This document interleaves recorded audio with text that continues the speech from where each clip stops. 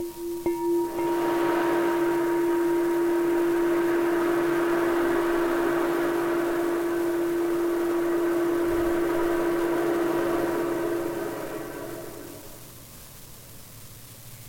listening to Integrating Sacred Wisdom podcast. I call on the guardian of the East, Raphael, element of air. Come and be welcomed. Call upon the guardian of the South, Michael, element of fire. Come and be welcome. I call on the guardian of the West, Gabriel, element of water. Come and be welcomed. I call on the guardian of the north, Uriel, element of earth. Come and be welcome.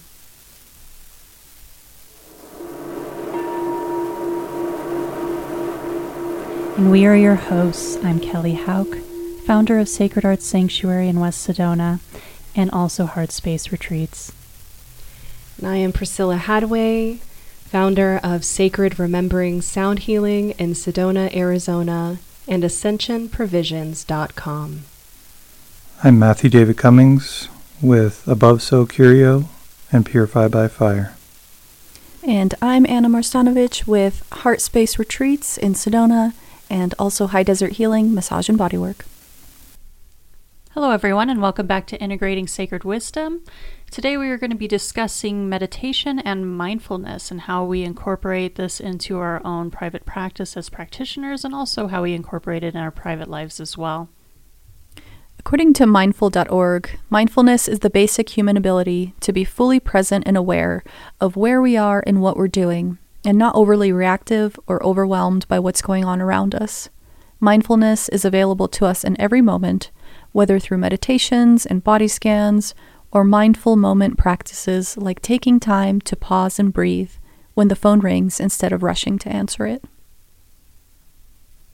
So mindfulness has a lot to do with topics that we've already touched on, especially, doing shadow work and things like that. But it's kind of recognizing your own responses to certain stimuli, and to try to train yourself when you're becoming reactionary, and to kind of just bring awareness to that, and to change your form of action. So we can't always control our circumstances, but we can always control how we react to something.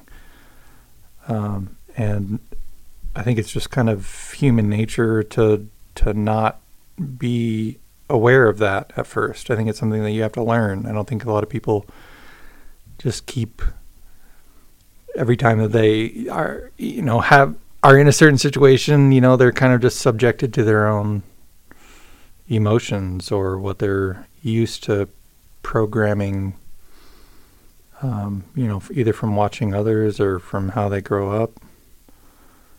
So I think, not becoming reactionary is a big part of mindfulness, or just awareness in general.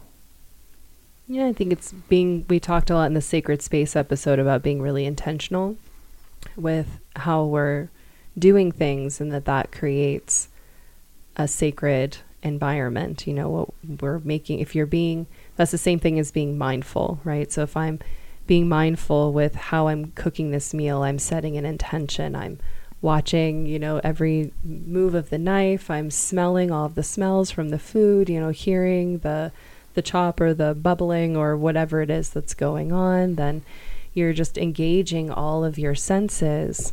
And that in itself is bringing your awareness more into the present moment. You're not off in the past. You're not thinking about the future. It's finding peace and centeredness and being super present with what's going on. Yeah, years ago, I read about mindfulness meditation technique where you sit in meditation and naturally you're going to have thoughts come up, and you watch these thoughts float by like clouds without any judgment, without any analysis of the thoughts, without grasping or holding on to the thoughts. You just let them pass by. And then each subsequent thought will pass by until eventually you kind of reach that point of stillness. Ideally, this might not take one session of mindfulness meditation. It may take many, but that's what I think Matt was talking about earlier, is that non-reactiveness, that non-judgment, that observation. Or disassociation. I mean, disassociation, we've talked about it before, in certain, mental health treatments, and it gets a bad rap. You think of disassociation as a bad thing, but utilizing it as a tool, as a form of kind of digesting information or circumstance in a positive aspect of separating yourself from your stereotypical reactionary, emotional responses, and learning objectively by observing the situation, void of that, and then your own response to that. And I think that's a big practice in all meditation and mindfulness. Well, and I think also when you are practicing that level of mindfulness, you're able to give yourself like a pause whenever there's something that's emotionally charging you, and giving you time to digest that information before responding to it. So taking that time out, so whatever it may be. And obviously, there's going to be situations that come up where you won't be able to take a pause and react later. But if you are given the chance to just give yourself a few deep breaths before you respond, to allow yourself to calm down, to be able to be present enough to respond in a way that is not an emotional reaction to other people. That's a certain level of mindfulness that you can practice. There's other forms of mindfulness of just being present in the present moment, kind of what Anna was saying earlier, where we live in a tourist town. We're in Sedona, right? And so many people are on vacation here. And I don't know how many people I have to just help put them back in their body because nobody is present when they get here. And it's interesting to see the people that plan every second of their vacation when they're here, instead of just going with the flow, they don't really enjoy it. So it's like you almost need a vacation from your vacation because you feel like you need to go and see every tiny little thing and do every tiny little thing you possibly can while you're on vacation. And I mean, to me, that kind of defeats the purpose. I think I would be stressed out just being on vacation, not being mindful of just where I'm at, taking it in, putting the phone down, and being able to be present in that moment and observe, feel the energies of the area. Sedona is a very spiritual place, so even feeling the vortices here, you have to have a certain level of presence just to feel that energy coming through. And so a lot of people have that disconnect with themselves where they just can't even be present in the time that they're supposed to be present. Well, that's like attaching expectation, right? So we're trying to, we expect our vacations to be one way, or so we try to pre-plan, to get as much as we can in, and that's a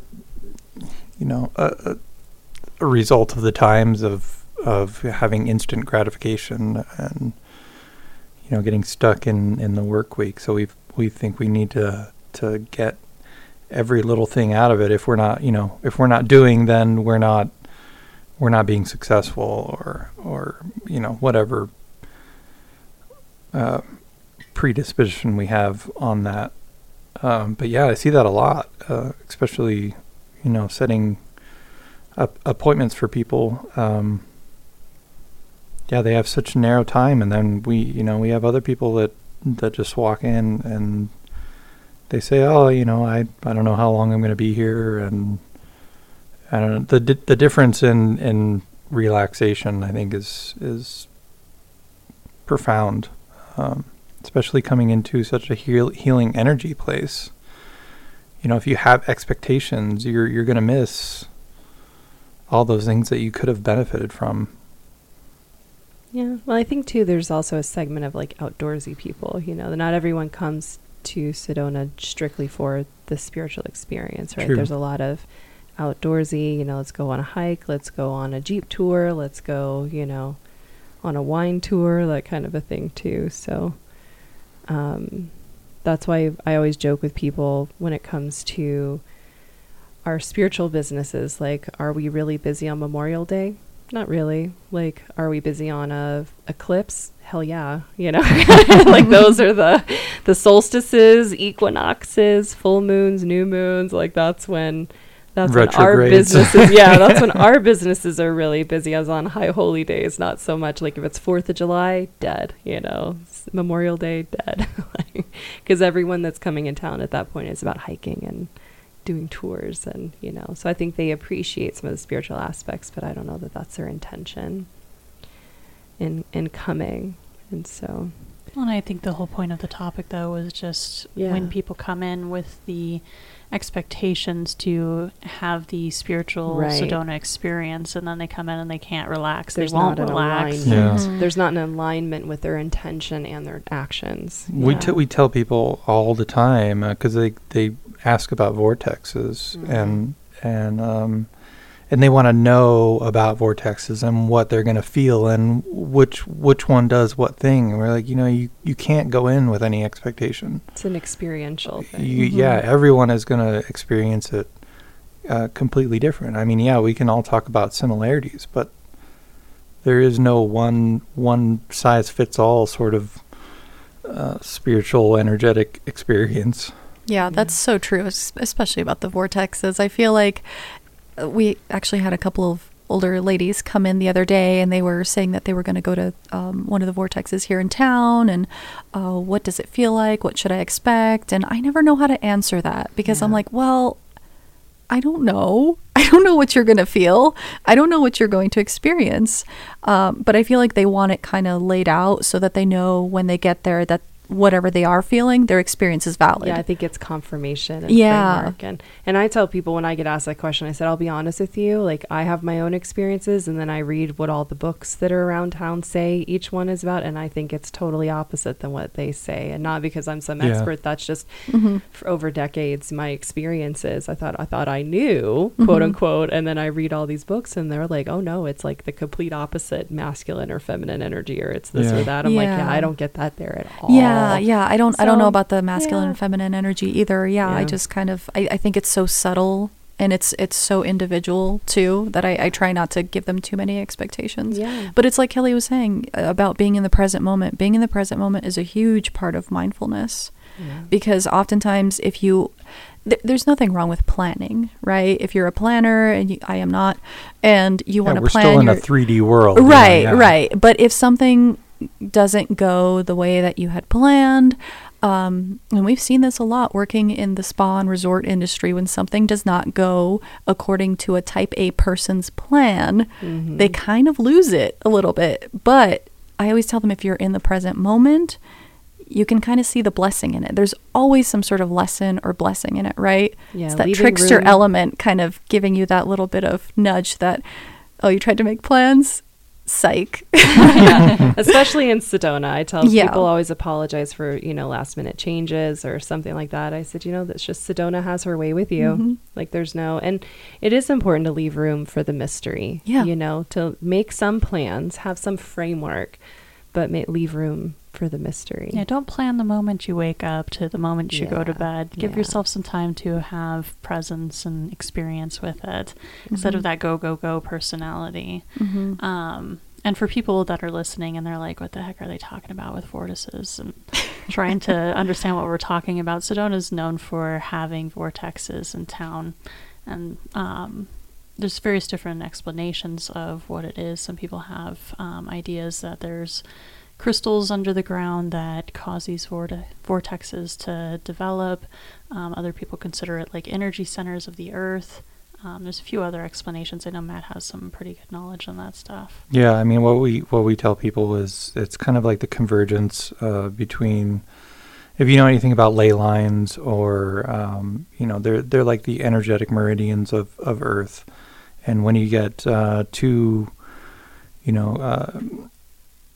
alternating, corresponding ley lines, going in opposite directions, that point that they meet, that node is then explained to be the vortex. And it's just the convergence of energies and it can create kind of like a swirling type effect. You get, energies that are flowing in one direction and flowing in another. When they meet, they create kind of like the eddies, that you would see in water, and that actually gets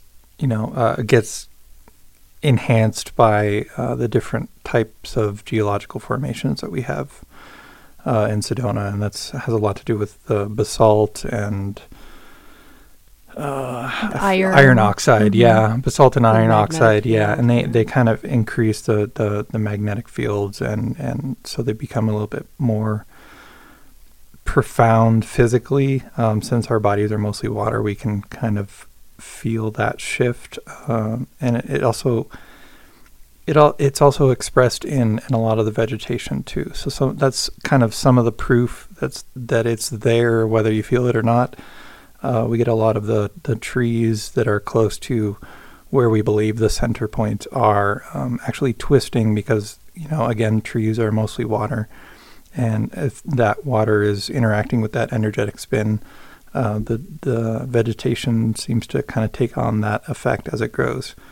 Though subtle, everybody experiences it differently. So. Yeah, so what most people will say is they have, some type of spiritual awakening or spiritual experiences that they may not. There's some sort of feeling of other is, I think, the best way for me, when I heard somebody say that, like, you have this sense of other, of that, you're in a magical place, that there's something is different. You may not be able to put your finger on it, or you could have like a profound spiritual or otherworldly, kind of experience or feeling in that space. And I think that's part of, the whole purpose of us talking all about that, is having that mindfulness, like not relying solely on what you're told you're supposed to feel. It's taking the moment to be present and just see what happens and being open to what happens. For you. Yeah. Yeah. So, I think what helps to know about mindfulness, to understand it, is knowing that it comes from the Buddhist tradition, right? And so we all kind of have these cultural connotations of what we think, it's like to be a Buddhist monk, or how they move and how they speak and how they live their lives. Like they are living embodiments of a mindfulness practice, So a lot of the ideas we have in modern day about mindfulness come from their tradition. And so, mindfulness is defined by the Buddha, means an awareness of incessant change, an arising and vanishing, and inside of your own body, which is the ultimate reality of your own life, is your own observation of life. So like Anna was saying before, just, letting things come and go, letting things flow in and out of your awareness without any judgment, without, any filter, is very much. But if you're wanting to feel that feeling, imagining that feeling of being in a mindful state, I think thinking of like a Buddhist monk is probably the best. The best idea of that, watching them happily trim, trees, or cook food, or, walk mindfully through some sort of, garden or something like that. That's very much. And it reminds me of, I don't know who said it. I wish I could remember. I almost want to say it was Chopra, but I could be totally misquoting that. But it's all about the monkey brain, right? Monkey brain says, do this, do this, do this. And, in order to still the monkey brain, you have to give it something to do. So it's to create awareness, or, like that's kind of the theory between yoga. You're giving your physical body and, a conscious movement or an action to do, to focus on, and that calms that monkey brain, saying, oh, monkey brain can do this pose. And then you have a moment to reflect or to recognize that stillness and kind of embody that. And like Anna was saying, watch whatever monkey brain is saying, float by you on a cloud, or, up above in a bubble or something. It can come back to you later when you need a monkey brain. Yeah, they talk a lot about being the observer, right? Yeah. So kind of that divine perspective, like you're stepping out of your own bubble and rising up to see the big picture. And what would things look like if it wasn't about how it's affecting you, but how things can be seen from, the divine, right? Or God, or whatever it is, the grand poobah in the sky, just like being able to look down and see things with that neutrality. And what that does is it creates a lot less stress and anxiety, because you're not forcing the world to, trying to constantly relate to the world. You're just observing the world, right? You don't have to feel a certain way about the sky being blue. You don't have to feel a certain way about, someone walking in front of you in the line, right? Like you can just choose to just observe it and let it go. And I think that's, the flow that they're talking about, that reduces a lot of your stress, a lot of your anxiety, and makes you more considerate, compassionate. It helps take a lot of those triggers out of your life if you're able to just kind of sit back and watch more often. Yeah, kind of takes the ego out of it, dissolves the ego a bit. Exactly what it where does. you stop taking things so personally, also part of that non-reactivity. Yeah, and embracing the change and flow. Yeah. So, seeing that thoughts and emotions are constantly flowing. That's why we see in spiritual terms, we always, and in Jungian psychology, all of those dream work, things like that, it's always wind is representative of the mind, the 5 elements, right? Water is emotion. There's so many different belief systems that say the mind and emotion are all about flow and movement, because they do just constantly change. And do you really want to be, a victim of those whims in that chaos? Where can you be centered and observing instead?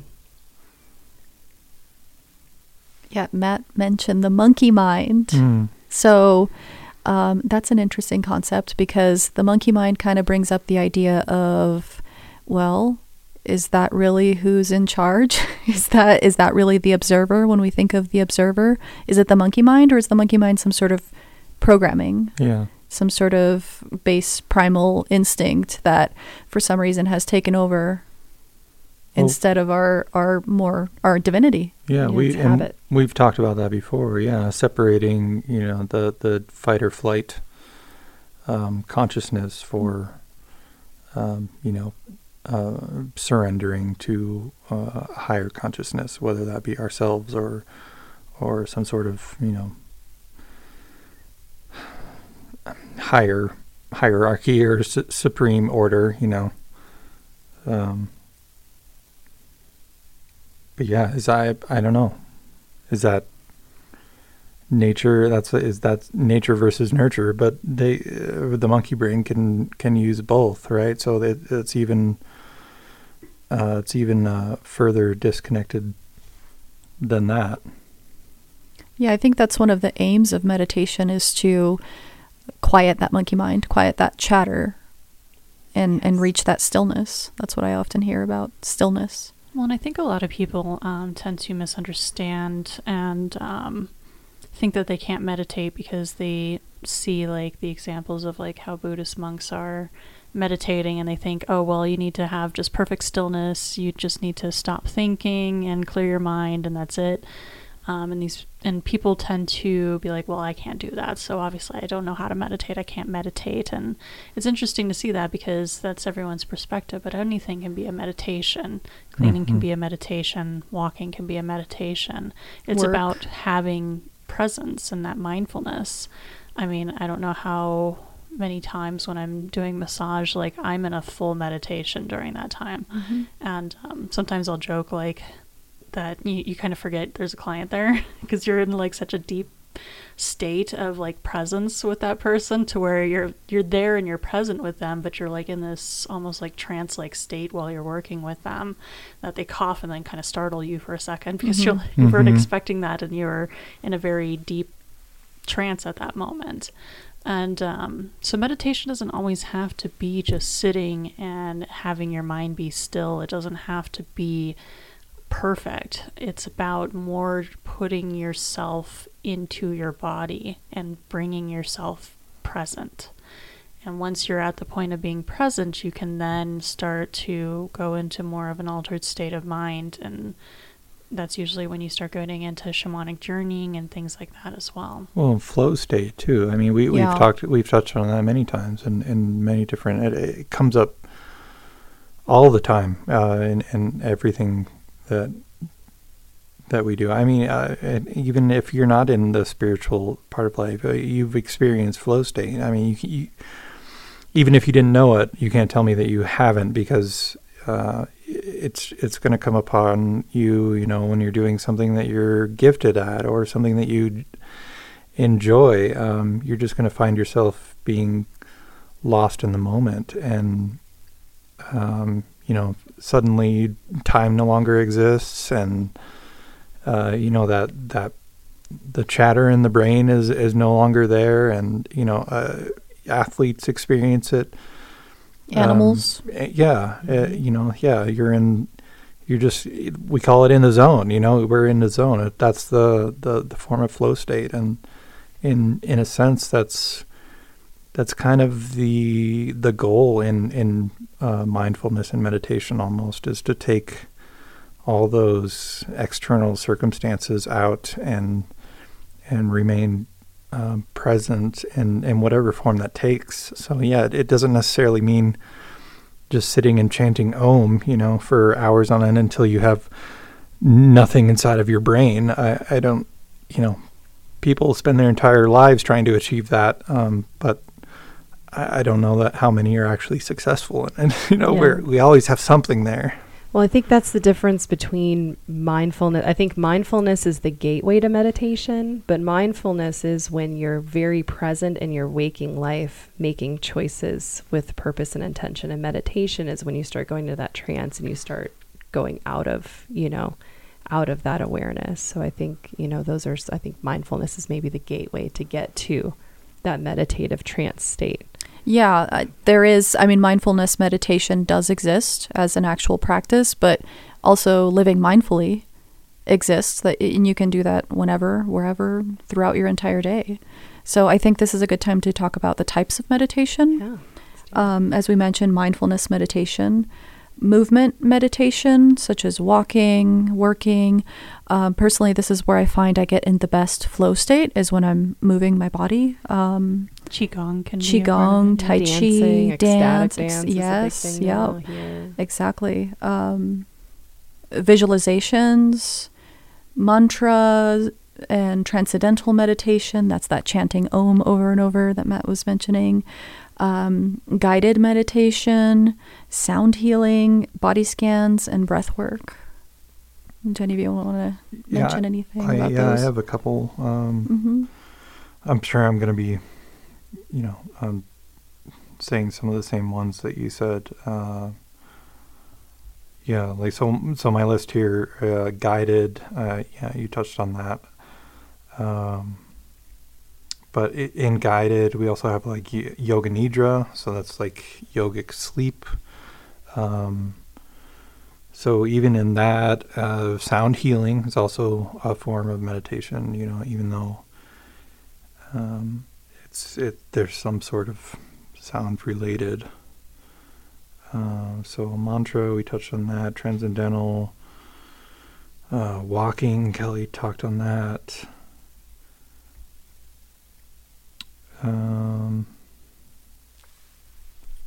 Metta, that's one I don't normally hear.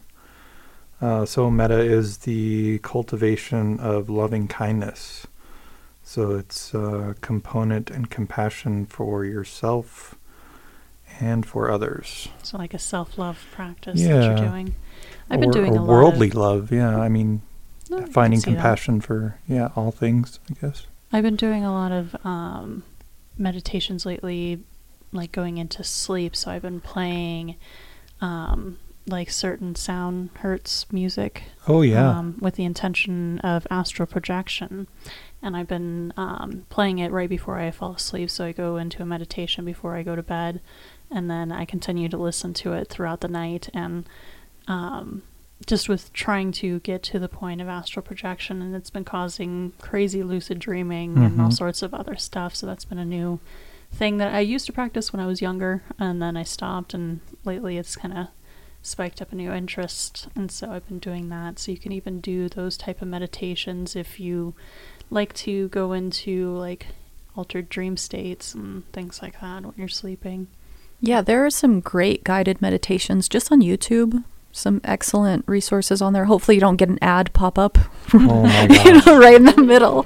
But if you're just starting out, that is an excellent place to start. Guided meditations. The mantra meditations are great when you are just starting out and you feel like you have a lot of mental chatter and you just really need to shut it up like right now.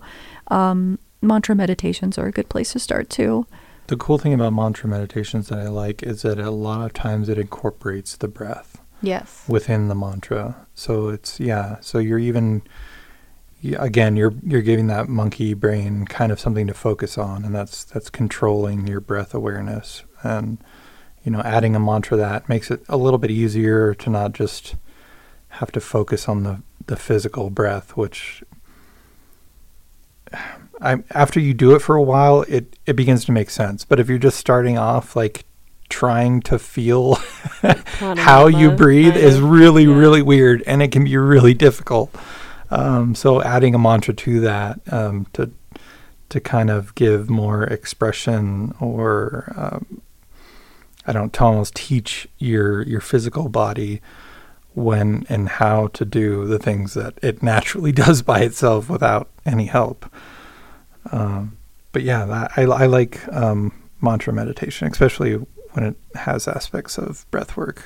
So breath work, really changes everything. So if you're interested in meditation and you have no idea how to go about it, I would recommend incorporating some sort of breath work, even if it's just observing your own breath in the moment. Yeah. I'm often surprised that people don't know how to breathe.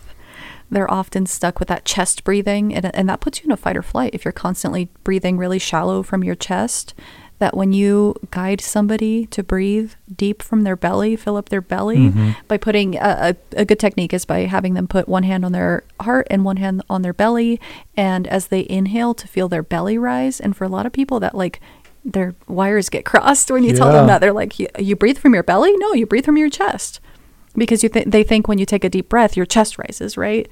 Well, I know as women, we're so used to sucking our stomachs in. Anyway, I've been doing that since I was 13. Well, so I think men too. So, I wondered. So for me, that's always the weird thing. I'm like, oh, but wait, it goes out because I've been sucking it in since I was let that belly out. I grew up, in chorus, so I learned really early on, how to breathe with the diaphragm. So going from that into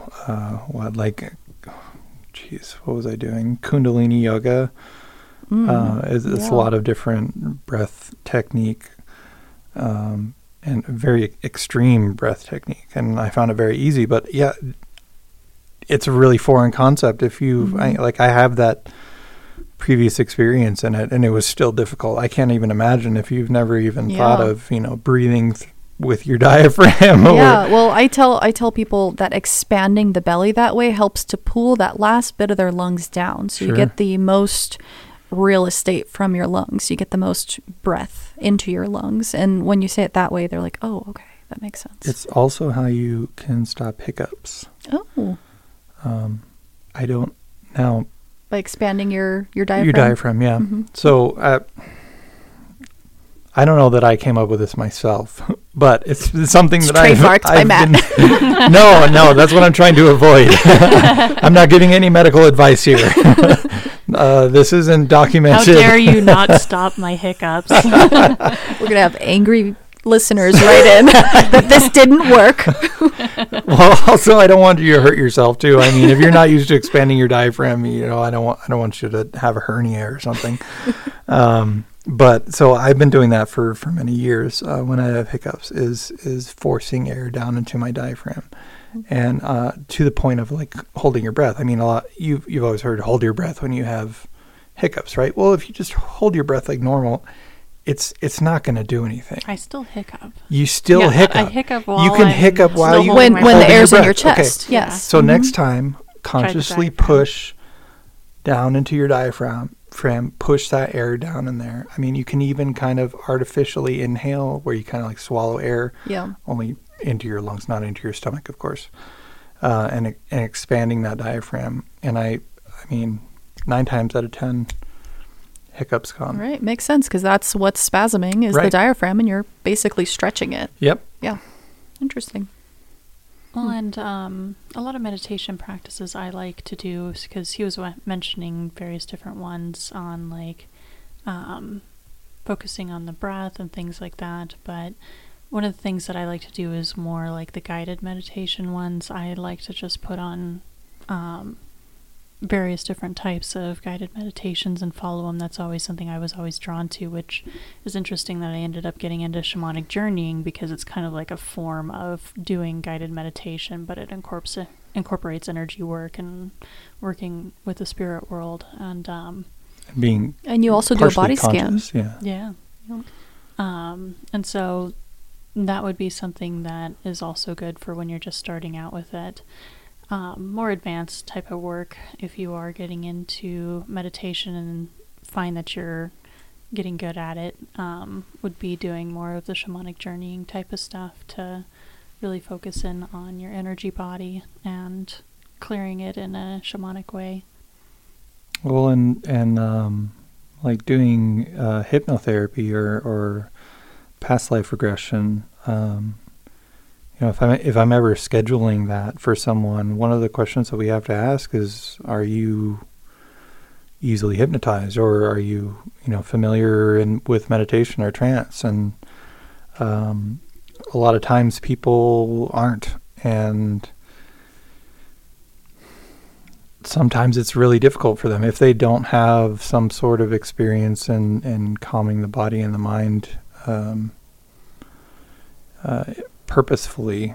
A lot of times it's difficult for them to drop. So yeah, if you are interested in doing hypnotherapy or past life regression or shamanic journeying, definitely having your own meditative practice, or even doing something like yoga nidra and doing guided meditations or sleep meditation is going to be to your benefit to get the most out of that experience. Yeah, because it's a brainwave state. It's all practice. That's why we call meditation a practice, right? It's training your mind to operate in a certain way. Like we talked about monkey mind, that's a lot of that is habit. It's some of it's the way we're wired as humans, our survival mode, to stay vigilant and to remember things that can hurt us, so that we can, say, okay, Sam fell off the cliff and died. I don't like cliffs anymore.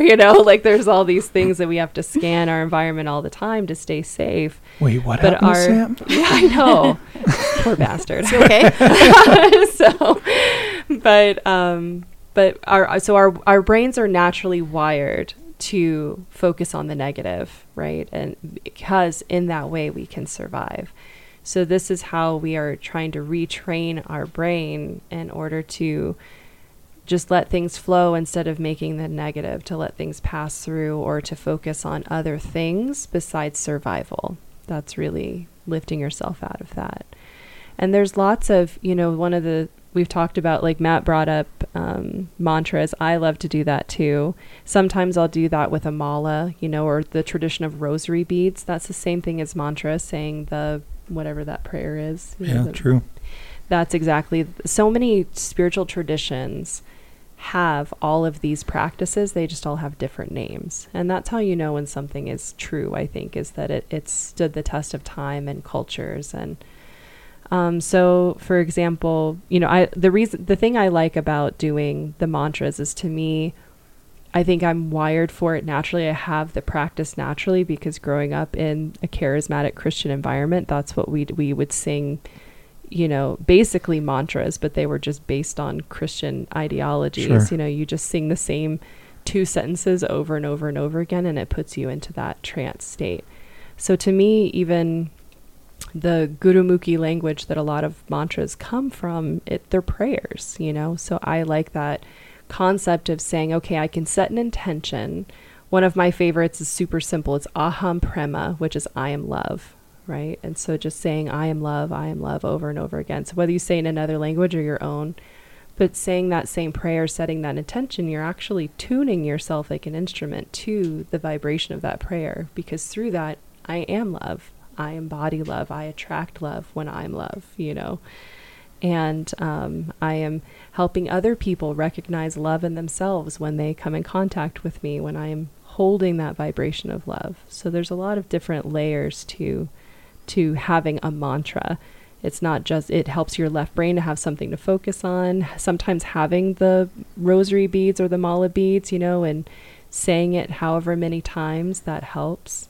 There's lots of science around how often we do things to create a new habit, because essentially that's what you're trying to do. You're practicing to rewire and to create a new habit and state of being. So the other one that I've always done a lot of is the Druidic Celtic practice. They journaled. That's what Druids did, a lot of journaling, you know, for they were very scholarly, right? And so they would, in my studies of Druidism and some of the organizations I used to be members of that studied these practices, like it's very much about a scholarly pursuit. It's taking, their meditation is taking an idea and thinking about it. You know, thinking about this concept, or reading a book about this concept, or just journaling, which could be channeling, free writing, like whatever it is, you know, about this, but the focus being on one particular subject, that was, you know, their way of training their mind to focus on one thing at a time. That's where we find peace and centeredness, is focusing on one thing at a time. Yeah, you touched on what I was going to say. Absolutely Beat ya! Rewiring. No, I was just going to add to it, or rewiring the neurological pathways in the brain. And that's proven science. You know, that's not woo-woo theory. That I mean, anybody can do that at any time. How many days is it to create a new habit? Is it 21? 21, yeah. I believe it's 21 days. Or like 20, yeah, that's what I thought. It was like 3 weeks. 22, yeah. Something about 80 somewhere I heard about. Maybe 28? Else. Yeah. Is I it think 28? That might be Okay. 28, yeah. Couldn't tell you. Google it. There's y'all's homework, listeners. But I do know that the mala beads, you know, and the rosaries, they each have a specific number of times. Yeah, 108, and so that's significant. And I'm sure if we look deeper into that, it's going to have some sort of repetition, you know, kind of learning response there that goes beyond what we've come to use it for the spiritual significance. The 1 and 8 equals 9, which is a completion. That's the 1 plus 0 plus 8 is usually what they'll say. Yeah, and I've researched that. And there's ways to like enhance your meditation practices. I know a lot of people are drawn to plant spirit medicine, but you don't necessarily have to go that route with it. A lot of people really like psychedelics for spiritual practices, but even just aromatherapy or flower essences can help enhance your meditation practices, and using those on there.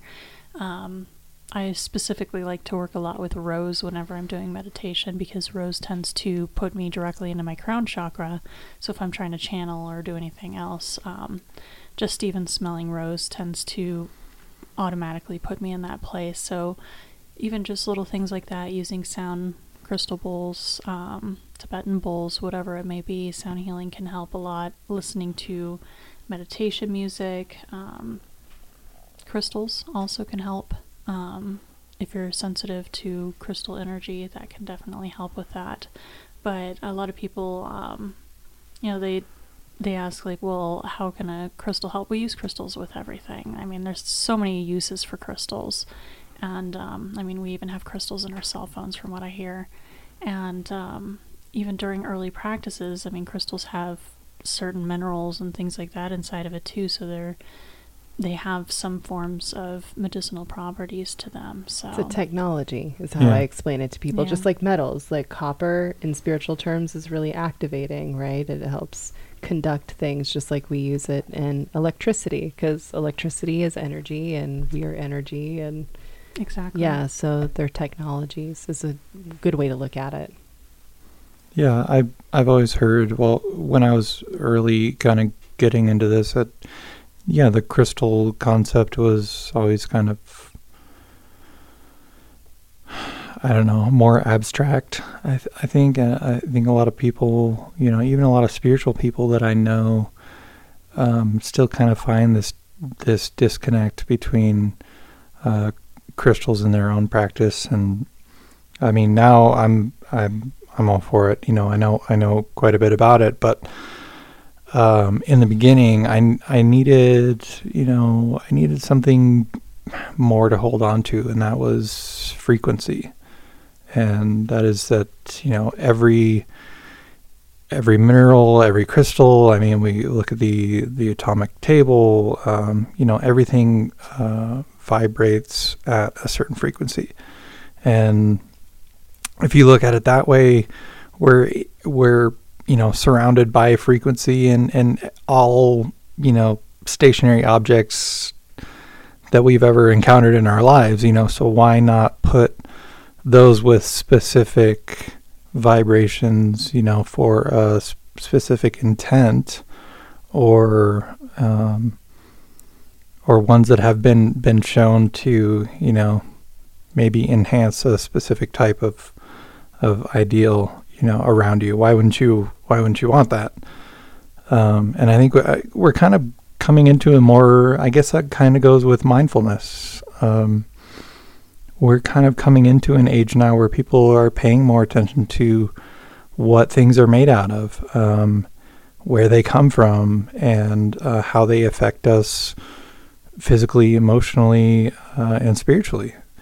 And so I think crystals are getting a lot more mainstream now, probably due to most of those reasons. Yeah, and that kind of touches back on our sacred space episode, which is just using those tools to help facilitate a meditative mood or a mindful mood. But why should we do it? Let's get into the benefits. Yeah. Right? Why is it so important? Why should we be meditating? And I'll read off some of the benefits, and then we can kind of talk about benefits maybe that we've seen in our own lives.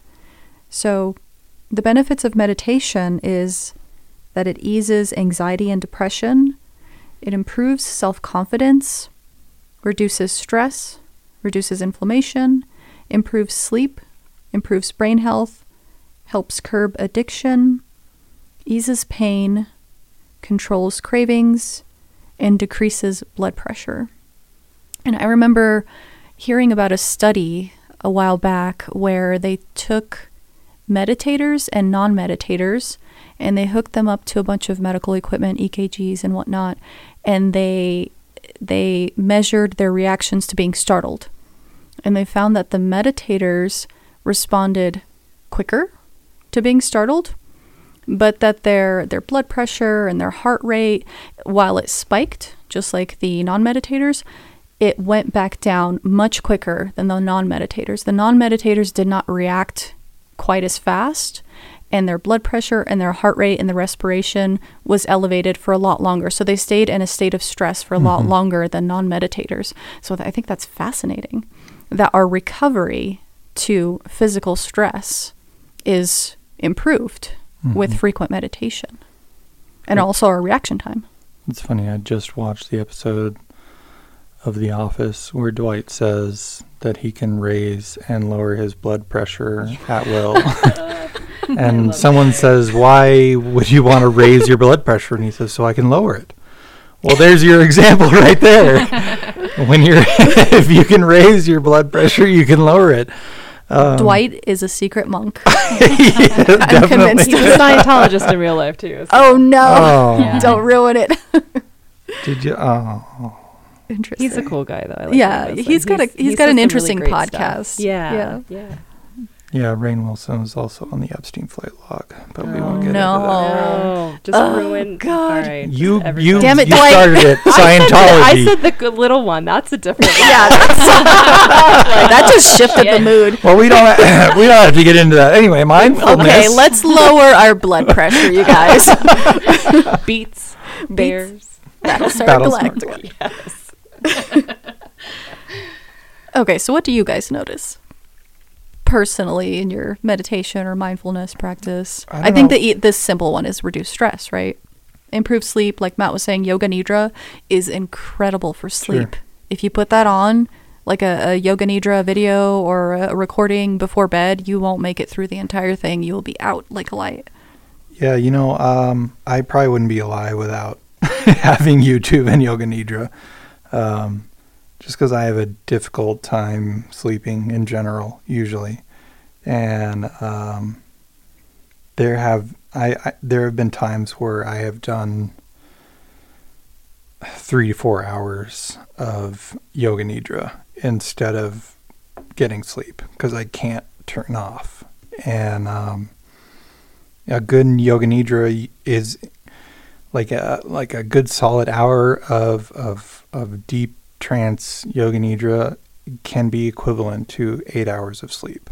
And for those that don't know, could you give a quick explanation of what yoga nidra is?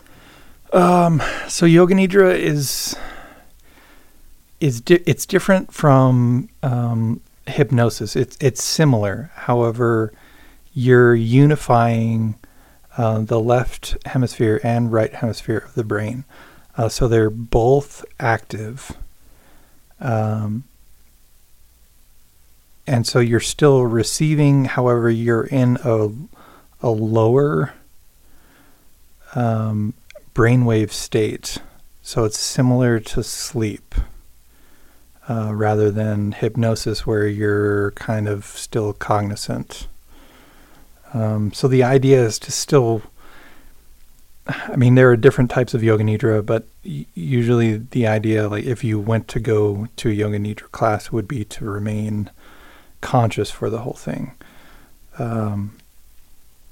But when you start to do yoga nidra for sleep, the goal is to then obviously fall asleep. So there's a little bit of a different brainwave state shift when you go that way. Right, and it's not poses, even though yoga's in the name. No, right. Oh, sorry. Yeah. I guess it's a guided meditation, right. essentially. Yeah, yoga. Yeah. The word yoga gives people the wrong impression. Right. So yoga nidra is performed laying down, usually in shavasana, which is the Sanskrit yogic pose for pretty much just laying on your back. Corpse pose. Yeah, corpse pose. And then it's usually a series of words. They can even be guided through body awareness, kind of scanning the body. And a lot of times it becomes very rapid because the idea is again to separate your conscious and your subconscious. So you're getting cues that become increasingly more rapid, and so the intention is to not focus on them. And there are many different types and many different ways you can achieve this, but at the end of the day, you're still laying there listening. Yeah, depending on what they're saying. It's also but giving yourself the permission to just do nothing. Sure, yeah. That's so huge. Yeah. And one thing that we've touched on before, and it's talked about the clouds. That's one thing that I find that is common when doing a yoga nidra practice is that there's usually some sort of cue in the beginning to take whatever pressing kind of issue or thought form that you're having, or something that you just can't get rid of, the nagging thought. There's usually some sort of cue in there to take that thought and, either place it in the palm of your hand or put it in a bubble, or and kind of let that thought, travel up and away out of your energy. And, it's not the intention to stop the thought completely, but rather let it come back to you at a time when it is better needed. Yeah, to pause it. Yeah. And Yoga Nidra uses, I think, progressive muscle relaxation. Does it? Yeah, that would be like the body scan. The body type. scan, yeah. Usually, yeah. I love those kind of meditations, especially when you feel like you're not in your body. Mm-hmm. I really like the progressive muscle relaxation. I know Kelly uses that in some of her work as well, and that just really takes me out. And sometimes it's not even, they don't even have you relax. It's really just focusing on parts of your body. So they'll give you cues like left elbow, right knee, left toe, right Awareness. toe. Yeah. And it's not even to like consciously relax those areas. It's creating that awareness, and then your body kind of naturally relaxes. And I don't know, it can become addicting, because now I can do it myself. So I'll just lay there and, scan the body and relax. And I mean, you get crazy releases and weird twitches, and I don't know. It's amazing. And if you have a hard time even just doing any of these things, a good start would be just going and getting a massage. I mean, there's so many clients that we get as massage therapists that are just not in their body. They're not present. And they're usually the ones bossing you around the whole massage, where they're just like, do my arm, do my shoulder. It's like, okay, do you want to give yourself a massage? But for the most part, really just getting yourself back into grounding. If you're having just a hard time even just being able to sit still enough to be present, to do meditations, even if it's moving meditations, go in and get a massage. The power of touch is very powerful. That's so true. And there's so many people who have spent their entire lives never receiving a nurturing touch. They may have experienced sexual touch, but they have never received it in a nurturing way that is beneficial for their body to get them to go into their rest and digest state. And so if you're having those difficulties, massage is a very good way to just get you to get to that point where you can disconnect. And it's not those, no pain, no gain type of massages that everyone tends to think that is super beneficial, when it's not. It's just putting you back in that fight or flight mode. It's the relaxation massages, getting you to unwind. There's so many people that they come in thinking that they want like super deep pressure, and that they really want you to like dig in there, and the second I touch them, it's all just armor. It's all emotional armor that's on their body. And as a massage therapist and a energy worker, I understand both parts of that, because it's like, okay, well, this is all emotional armor. All I'm going to do is start putting you in your fight or flight mode if I go in and start tearing through your muscles and tearing through your connective tissue. And so I'll start doing just light, gentle rocking movements with people and doing compressions on them, and it just naturally puts them in that rest and digest state, to where then I can work a little bit deeper in there. And it's not necessarily a warming up the tissue or anything like that. It's really just energetically getting them out of that state of mind and being able to tell the body that, hey, you're safe right now, and that you can let go and stop holding on. I mean, if you think about it with like driving, if you're in a really stressful driving situation, and then you have to practically like peel your hands off the steering wheel when you're done, and you're like, oh, I didn't realize I was this tense. We do that subconsciously all the time with our bodies. And so in places we don't even know. Exactly. Yeah. And so a lot of times Priscilla's facial expression kind of distracted me on that well, one. maybe in those places too. We Sure. were referencing an earlier conversation that shall not be recorded. But anyways, so yeah, it puts them in that natural state of rest and digest that is ultimately what you want from massage, because you can't get into all the layers and work on the pain if you're not working on what's causing the pain. And a lot of times it's not physical that's causing the problems. Yeah, that's very important. And I found that A lot of people who really want that super, super deep, heavy pressure, they often can't even feel the pressure. Oh, yeah.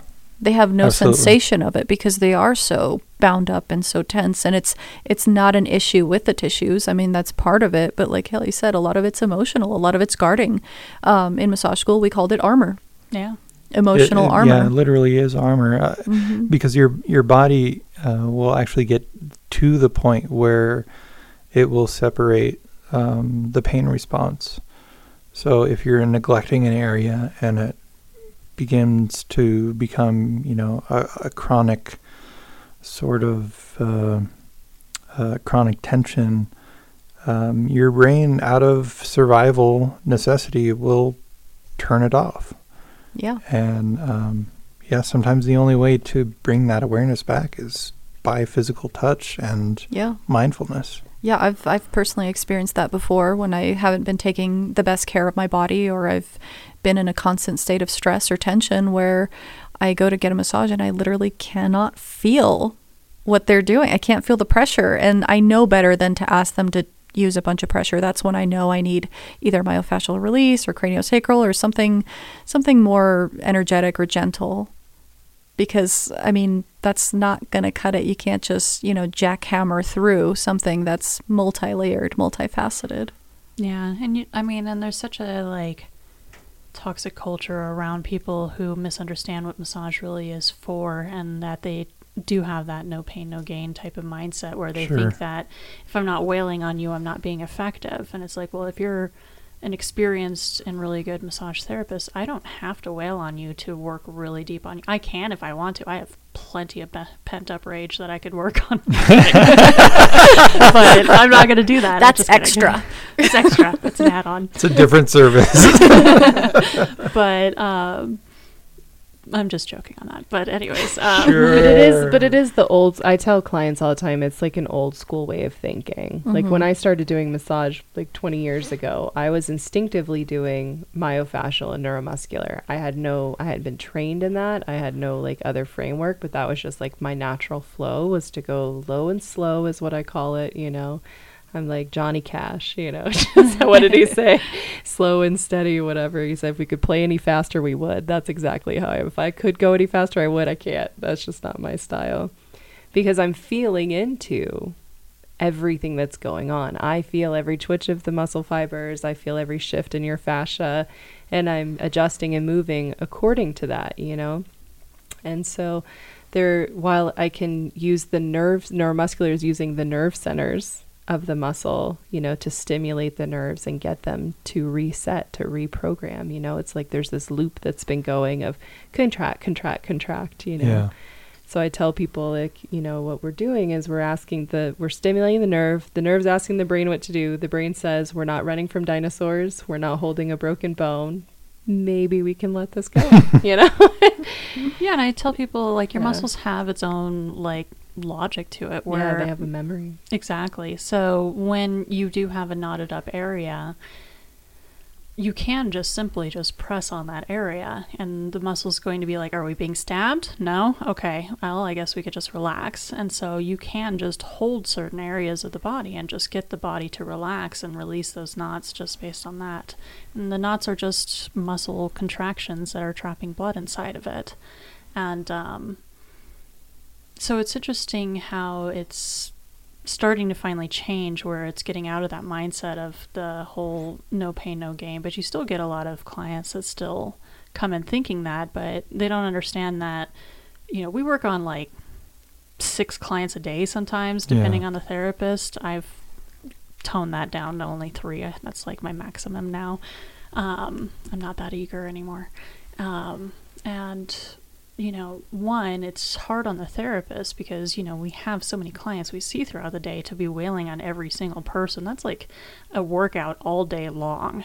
We are working out, and it's not doing anything for you. So it's not beneficial for either. And I always tell people it should be just as relaxing for me as it is for you when I'm giving a massage. And if it's not, then we're not the right energies for each other, because you're looking for something that I can't give. And it goes back to just allowing yourself to receive and allowing yourself to be present enough in your body to be able to trust the person that you're working with to be able to be present enough with you to work on it. It doesn't necessarily mean that there's, massage therapists that have off days. Maybe they're burnt out, overworked, whatever it may be, and they may not be as present. But if you do get that therapist that is present with you, trust their knowledge and understanding of your tissue, because they're touching hundreds of people a year. And we look at all of the subtle things. We watch how you're breathing. And if you're starting to do a lot of like chest breathing, and we know that we're going way too deep on you, even though you're telling us to go deeper, like your body's telling us otherwise. And if you're twitching, or I see you like, putting a fist and you're trying to like pretend like you're not resisting it, it's too much. And it's your body's telling you it's too much. And your brain's just like, no, keep going. And so they just expect to undo 20 years of trauma in their body within an hour. And I know this is going off topic on meditation, but no, I definitely think massage is receiving. Yeah. I think, it's the same mindset. It's body awareness, being mindful of what's going on. And it is the idea of being able to not have someone, go really hard on you. What's happening when someone's doing a traditional deep tissue and they're going really hard and they're breaking down the muscle tissue, they're injuring you, they're tearing things. And that's why you have that rebuild phase and you're sore for a few days and stuff like that. Whereas if you can see it from the approach of the reset of just having just enough pressure to stimulate the nerve, then it's almost like that hand of the therapist, that intention of the therapist is more of like, I'm with you. This is compassion. Like, I'm here. I see that you're hurting here. I'm here with you, and I'm going to be present with this, and I'm going to hold it until you're ready to let it go, And that's very much of the way I feel that those sessions go. Holding space for transformation. Big time. Yeah. Instead of saying, I shall change you. I will make this go away. We'll beat it out of you. This horrible, horrible knot that's hurting you. It's out of here. I promise. It's just this totally different approach. And you feel that. And so if you're in that zone of constantly feeling this trauma, if you are hating that knot in your shoulder that is persistent, one, recognizing it's there, probably because of something that you're doing. It's a muscle memory. If our bodies are trying to partner with us, we just give it shitty information sometimes, It's like I lay on my side on this pillow every night. And I know it's going to hurt my neck. I cannot. It just somehow in the course of the night, I'm back in that spot. And I'm like, dang it. Why did I do that again? So it's not anyone's fault but my own that my neck hurts, from time to time, because I keep choosing to stay in the habit of sleeping in that position. Whereas if the nights where I put all of the pillows on the floor and I lay on my back and I sleep so much better, I snore a lot more, but that's the benefit of sleeping alone. No one can say anything. Then I am creating a new cycle, a new habit. I sit on the couch with my, turned to one side. I've done it for 20 something years. And yet I wonder why my left hip is always so freaking tight to the point where that leg is shorter now because it's so tight. But when I can stay conscious of that and say, you know what, I'm going to sit on the other side of the couch, or I'm going to sit on the floor, or I'm going to stretch on the floor and while I'm relaxing and doing whatever, watching TV or looking at my phone or playing with my kid. Instead of, but our muscles have memory. It's not their fault.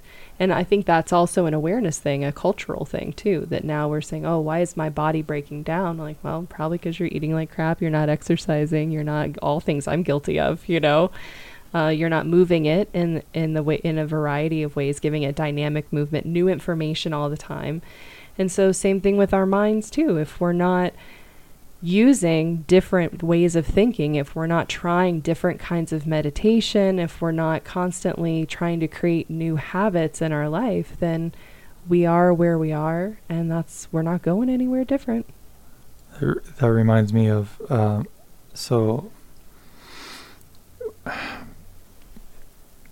before I moved up to Sedona, my best friend went to school and became a massage therapist, and he's one of the few guys that I've ever known in the field that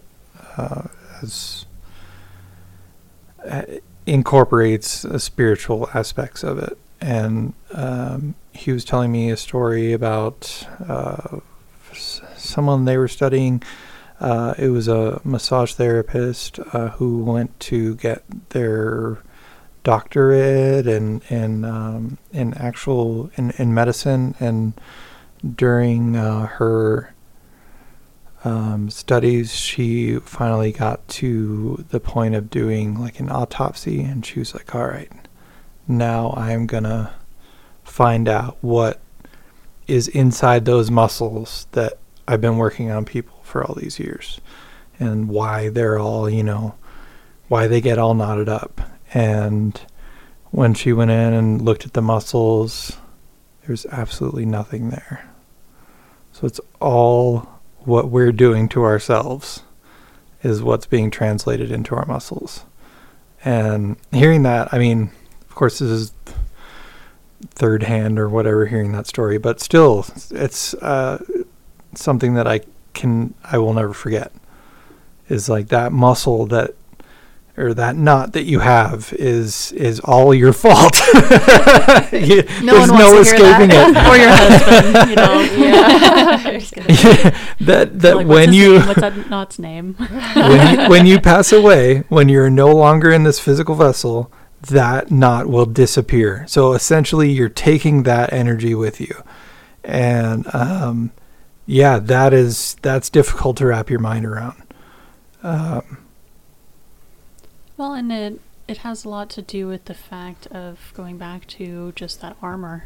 They do talk about that in massage school, that we create an emotional armor around our body. And when you think about it, because a lot of the shamanic work that I do, it's about clearing out the emotional body inside your body. And so we hold certain emotions in certain parts of our body, and it is representing specific things that are happening to us energetically. And it's kind of even in the same similar structure of how acupuncture is done, where the meridian structures also have emotions. And our body is digesting energy the same way it digests food. So it's processing energy the same way as well.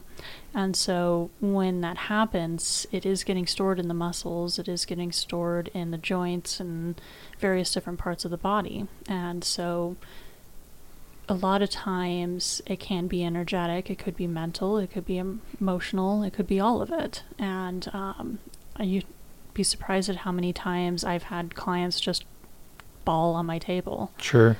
Because it's finally that emotional release of whatever was stuck in there. And a lot of times they're like, well, I wasn't even thinking about anything at that time, and then all of a sudden I just started remembering this, that, or the other thing, and then it just caused an emotional reaction. I'm like, well, that's not a coincidence. That emotion was stuck there, and it was stuck in that part of your body. Like, how many people have low back issues, and how many of them are feeling like they're being supported. Because that has everything to do with feeling supported, whether it be by you or by other people. A lot of shoulder stuff on like carrying weight, carrying burdens, feeling like you're carrying too much. Grief. Yeah. Grief can also be in the lungs. Sure. Lungs and heart. Yeah. But and all the things that come with grief too. I mean, that emotional armor can translate itself It's physically. how you choose to protect yourself from grief. Right, yeah. I mean... That's a whole other form, is how you protect yourself from the emotions you're holding. I'm sure you can look back at your own photographs of yourself, during times of grief and see the physical changes.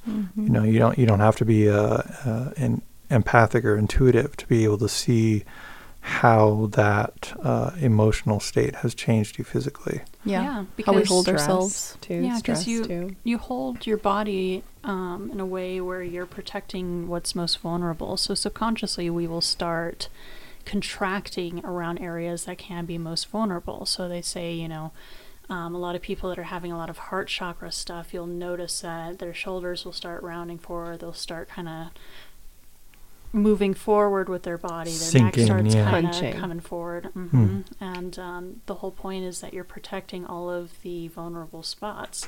There's a reason why we go into the fetal position. So if you look at people and you analyze how they're holding their body, you'll see that a lot of this is a emotional protection that they're doing around their body, and it's that armor that we're talking about where it's contracting and trying to protect certain areas. And so a lot of digestive issues and stuff can be emotional as well, because it's that fascia that's tightening around your intestines and it's slowing things down. And so even working on the abdomen, it's very powerful when you're doing massage, because it holds a lot of emotion, it holds a lot of energy, and it can cause very big releases. Oh yeah, I Yoga remember. too. Because your organs, Yeah. in most Chinese, Eastern medicine, all of your organs represent a different emotion. Like your Yeah. liver holds anger, things like Yeah, that. and they're all right there in your torso. Yeah, I remember in massage school when we worked on the stomach, that was quite a day. There were people crying, there were people throwing up, there were people in the bathroom. I was the one throwing up all day the first time I ever had abdominal I was the one massage having a classes. panic attack. Oh, God. Yeah, So- there's a lot stored in there. For Well, sure. I make a point to do holds on people's bellies a lot. Even when I do sound healing sessions, when I do small private sessions, I put a bowl on each person's belly, which everyone is calling out to tune them like an instrument. And today I had a woman, we went through an entire hour of sound, silent non-speaking time where I'm just playing instruments and they're relaxing on the mattresses, meditating, and the second I chimed the bowl in her belly, just completely broke down, and then I had, I chime it again, and then she breaks down again. I was like, okay, maybe we won't do as many times as usual, but she was so grateful, and when it comes to the bowl that had asked to work with her, it was a very cleansing, clearing, a wounded healer bowl, and so there can be big, even just holding people on their tummies, you feel everything. They call it fascial unwinding. I mean, you can physically feel things shifting and moving. Yeah. I've experienced that, with Yoga Nidra that I was talking about earlier. Getting those crazy releases and strange muscle twitches. I mean, in parts of your body that you aren't consciously connected to every day, that you don't think about. I mean, we all think about, the tight spots in our neck and our back and, our hips or legs or whatnot. But man, when you have like a muscle spasm that's like fluttering like on the inside of your belly underneath your hip bone or something, like it's really weird feeling, but also pretty profound. Yeah, I mean, I remember even just I was taking yin yoga pretty regularly. And yin yoga tends to be a lot of like floor stretching and long holds. It's very meditative, which is kind of more the type of yoga that I like to do, just because of the fact that I don't like a whole lot of cardio with a lot of the lung issues that I've had over the years and stuff. So that tends to be more up my alley on what I tend to get drawn to. And I remember one time when I was in meditation while I was doing yin yoga, I had this beautiful being come to me that was like a goddess that reminded me of like Mother Earth almost. And she brought me back into a memory of being an infant, and it was almost like I was reliving it again, and like seeing myself like being held by my mom. I was being breastfed and stuff, and I can like feel the warmth of her skin, and I can hear her humming and stuff like that. And it was almost like being exactly in that moment at that time, and I just had a full emotional release with it. And so it was very beautiful to have those moments, especially after my mom had passed, to like have something like that brought to you where you can reprocess old energies. And I think for me, it was a lot of like inner child stuff for me of, I had talked about in other episodes of always, feeling that disconnect from my mom since she was borderline personality disorder. So you don't really get the version of your parent you wish you had.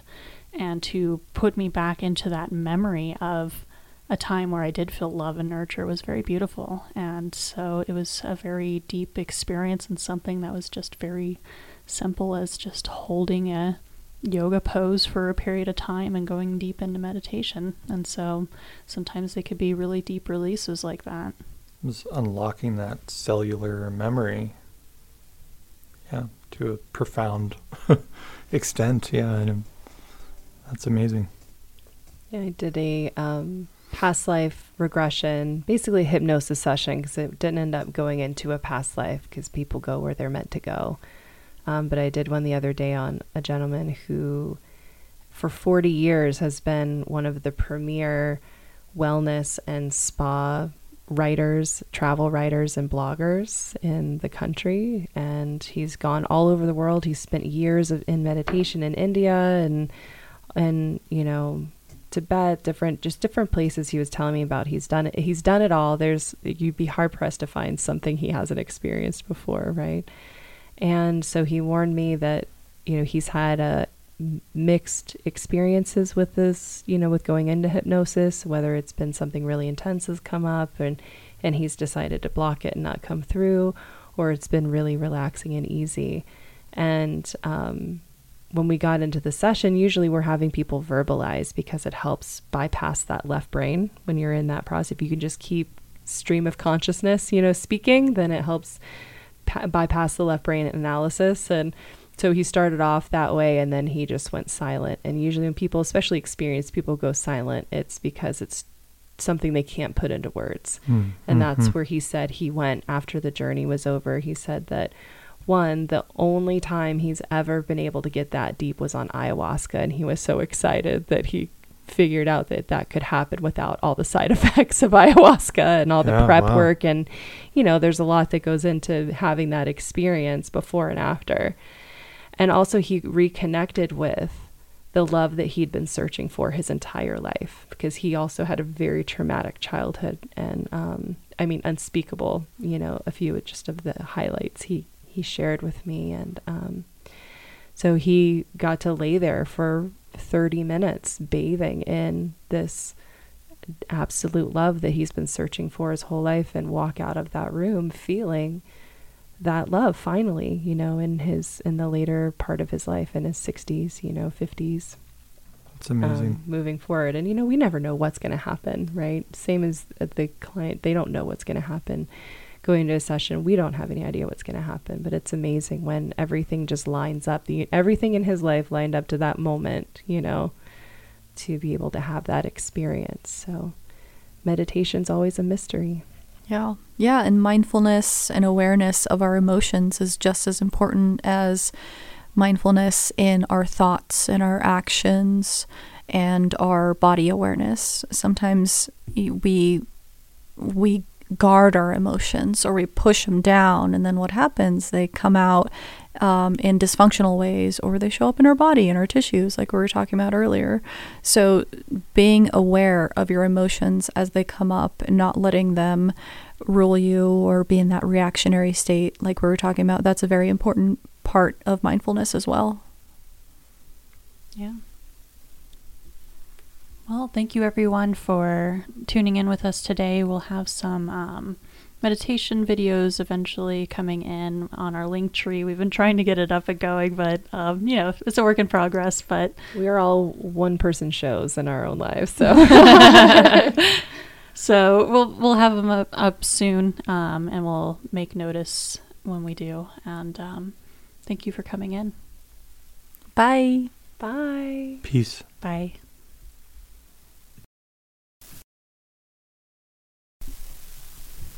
All of the information shared on this podcast is for educational purposes only, based on personal experience. It is not intended to diagnose, treat, or cure any form of mental or physical illness. Please consult a medical professional before using any advice given during this podcast. Thank you, and blessed be.